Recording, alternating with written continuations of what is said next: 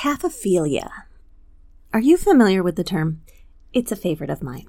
If you happen to follow my Instagram, you know that I am a bit of a taphophile, otherwise known as a cemetery enthusiast. I love exploring cemeteries, finding unique graves, piecing together stories from years past. I can spend hours upon hours in cemeteries. Admittedly, some find my passion a little bit macabre, but I do not feel that way about it at all. I simply find cemeteries fascinating and enlightening. But why does a death doula feel the need to dedicate a post each week to something that I call Fave Grave Friday? Of course, there's the obvious. I need to be aware of what is available and what may become available to my clients. But surely a love of cemeteries and graveyards isn't a requirement for death doulas. You're right, it isn't. So then, how is my taphophilia, my love of cemeteries, useful to my work as a death doula?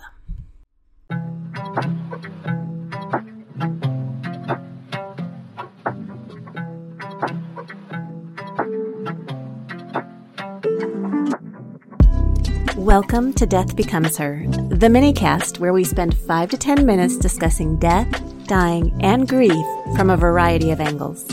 I'm your host, LiElla Kelly.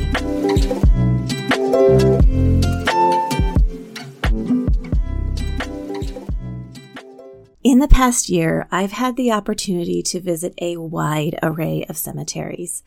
I've toured a corporately owned green cemetery, privately owned rustic natural burial grounds, graveyards that have become resting places of Civil War dead, a Mexican city cemetery, some of the oldest cemeteries in Portugal and Spain, a naval cemetery in Gibraltar, a Muslim cemetery, and an Anglican cemetery in Morocco, on top of a number of traditional local cemeteries here in Montana.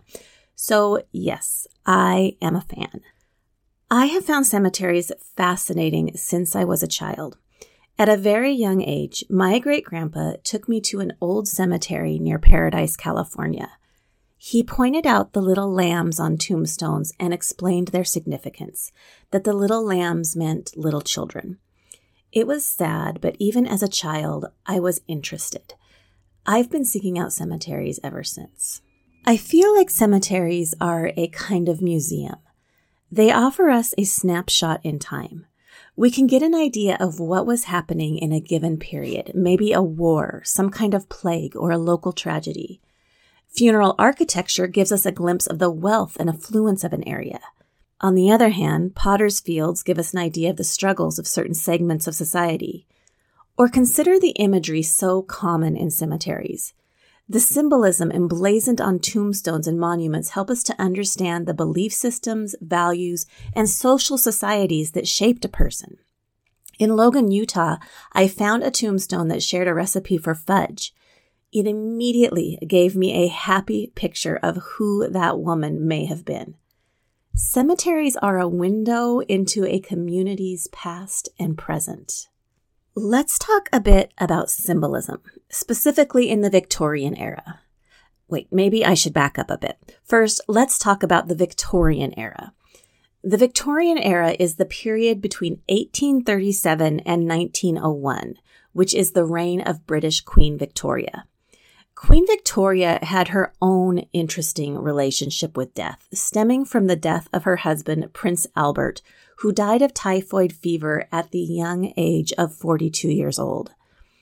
After his death, Victoria wore mourning garments for the customary 2 years, but after the 2 years passed, she continued to wear black and a widow's cap. She remained in mourning for the rest of her life and thus the rest of her reign. Britannica.com says that she lived surrounded by mementos, photographs, miniatures, busts, and souvenirs of her dear husband. Each night, Albert's clothes were laid out on the bed. Every morning, fresh water was put in the basin in his room. She slept with a photograph over her head, taken of his head and shoulders as he lay dead. No doubt, the depth of her mourning affected the attitudes of her empire and beyond. Meanwhile, in the United States, a new style of cemetery was emerging. Cemeteries that would eventually be identified as Victorian cemeteries. These park-like cemeteries with rolling grounds, winding pathways, beautiful landscaping, and elaborate grave markers were being designed for rural areas. The dead were no longer buried in churchyards. Instead, they were laid to rest in memorial parks meant not just for their practical use, but also as a pleasant environment for the living, a place to recreate. It wasn't uncommon to find people picnicking amongst the tombstones. And what of those tombstones? The Victorian tombstones are among my favorite. Oh, the symbolism. Not only are they often elaborate and quite beautiful, they also give us an idea of what was most prized by the dead and their loved ones. During the Victorian era, the idea of a good death was highly valued. A good death meant that you died at home, surrounded by loved ones, and in possession of a clear Christian conscience. That last part, the clear Christian conscience, was frequently represented on gravestones. It's not uncommon to find pious representations like a bundle of wheat on the stone of an elderly person. The wheat in reference to the biblical text found at Job 5, verse 26, which says, "You shall come to the grave at a full age, as a sheaf of grain ripens in its season." Or a laurel wreath symbolizing immortality or victory over death, which is referencing 1 Corinthians 15, verses 55 and 57, where it says, "O death, where is thy sting? O grave, where is thy victory? But thanks be to God, who giveth us the victory through our Lord Jesus Christ." A laurel crown is an ancient symbol of victory, so you can see why laurel wreaths and crowns are such popular symbols in cemeteries. I could go on and on and on with the symbolism, but that's a topic for another day. Flowers, leaves, stumps, columns, anchors, boots, hands, gates, swords. There's so much to decode as we walk amongst the tombs. Not all grave art is biblical in nature. For example, in the Père Lachaise Cemetery in Paris, many graves are adorned with interesting sculptures that seem to be art for art's sake. Or an interesting cemetery that I visited in Tulcan, Ecuador. It was landscaped with topiaries that would make Edward Scissorhands proud. Throughout the world, people have found appealing, meaningful ways to honor their dead. It is for that reason that I share Fave Grave Friday with my Instagram followers and why I seek out cemeteries whenever I visit a new place.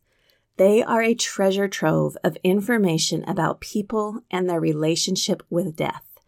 A topic that is very important to me.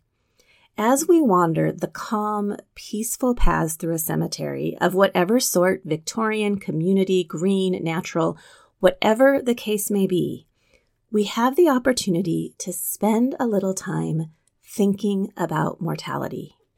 Thinking about how people in the past addressed mortality and how we face our own.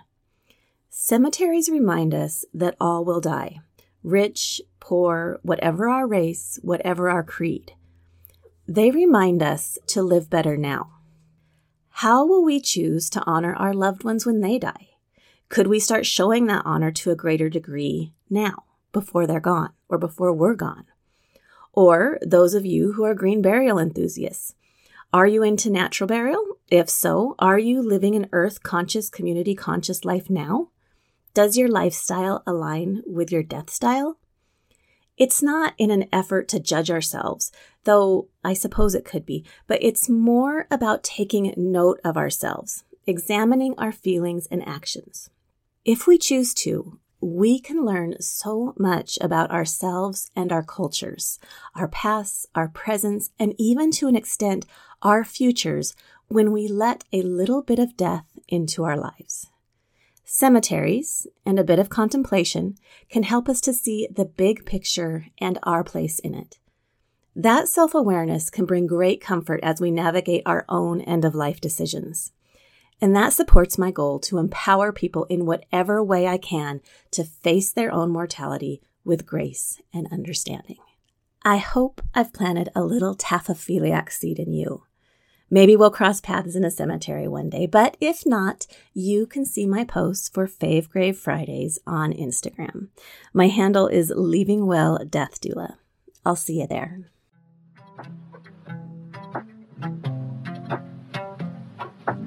Thank you for listening to the Death Becomes Her minicast. Connect with me, LiElla Kelly, at www.leavingwellmt.com. Special thanks to Roman Belov for our intro and outro music. Thank you for tuning in, and remember, talking about death won't kill you. I promise.